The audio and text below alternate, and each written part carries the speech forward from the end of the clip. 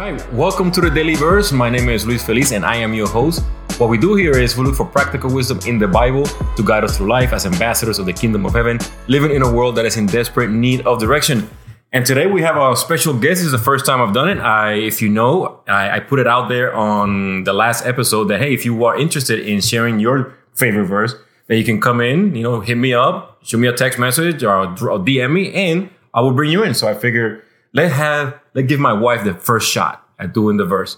So here she is. I'll let her introduce herself and take it away. All right.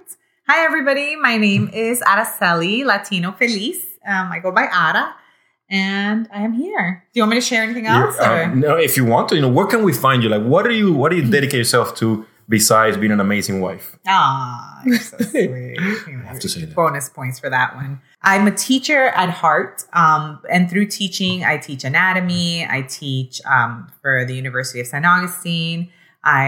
We co-own a physical therapy holistic practice, and and I love also being able to be in service to other people. So I mentor. All right, awesome. So then you have a word for us today. I do. A verse that you find it meaningful, that speaks to you, and then you can tell us, hey, what can we apply from this verse that's practical for people? Because the goal here for a lot of our listeners is that, hey, listen, some people are so busy. Yeah. They don't have time to just sit down, do a whole Bible study, which if you don't, make time for it. But for now, this works. All right. I get it. So yeah. I'm one of those people that I'll just read a verse and I just kind of want to see what it has to say and then do like a devotional based on that one verse. So that works for me. So do share. So I really feel that 1 Corinthians 13, 4 and 5 are powerful verses. So you all have probably heard this if you've been to a wedding, but love is kind, love is patient, love is kind. It does not envy, it does not boast. It is not proud. It does not dishonor others. It is not self-seeking. It is not easily angered, and it keeps no record of wrongs. So every time I listen to this verse, I go back to one of our pastors back when we lived in California, which was about a little over 10 years ago. And he read this verse and he asked us to put our name, where you see the word love. So instead of love is kind, it would be Ara is kind. Ara is patient. I don't envy. I don't boast, and when I put myself in the place of where love is or what love is, and actually, if I'm being loved, then I don't do those things, or I am those things. So if I put myself where love is, I have to remind myself it is not proud. So Ara is not proud. You are not someone who is proud. So if I'm acting as I'm proud, or there's prideful things going on, then I'm able to catch myself. I don't dishonor others. I'm not self-seeking, it is not easily angered is probably one of the hardest for me, because as much as I want to be peaceful, I find that I get angry,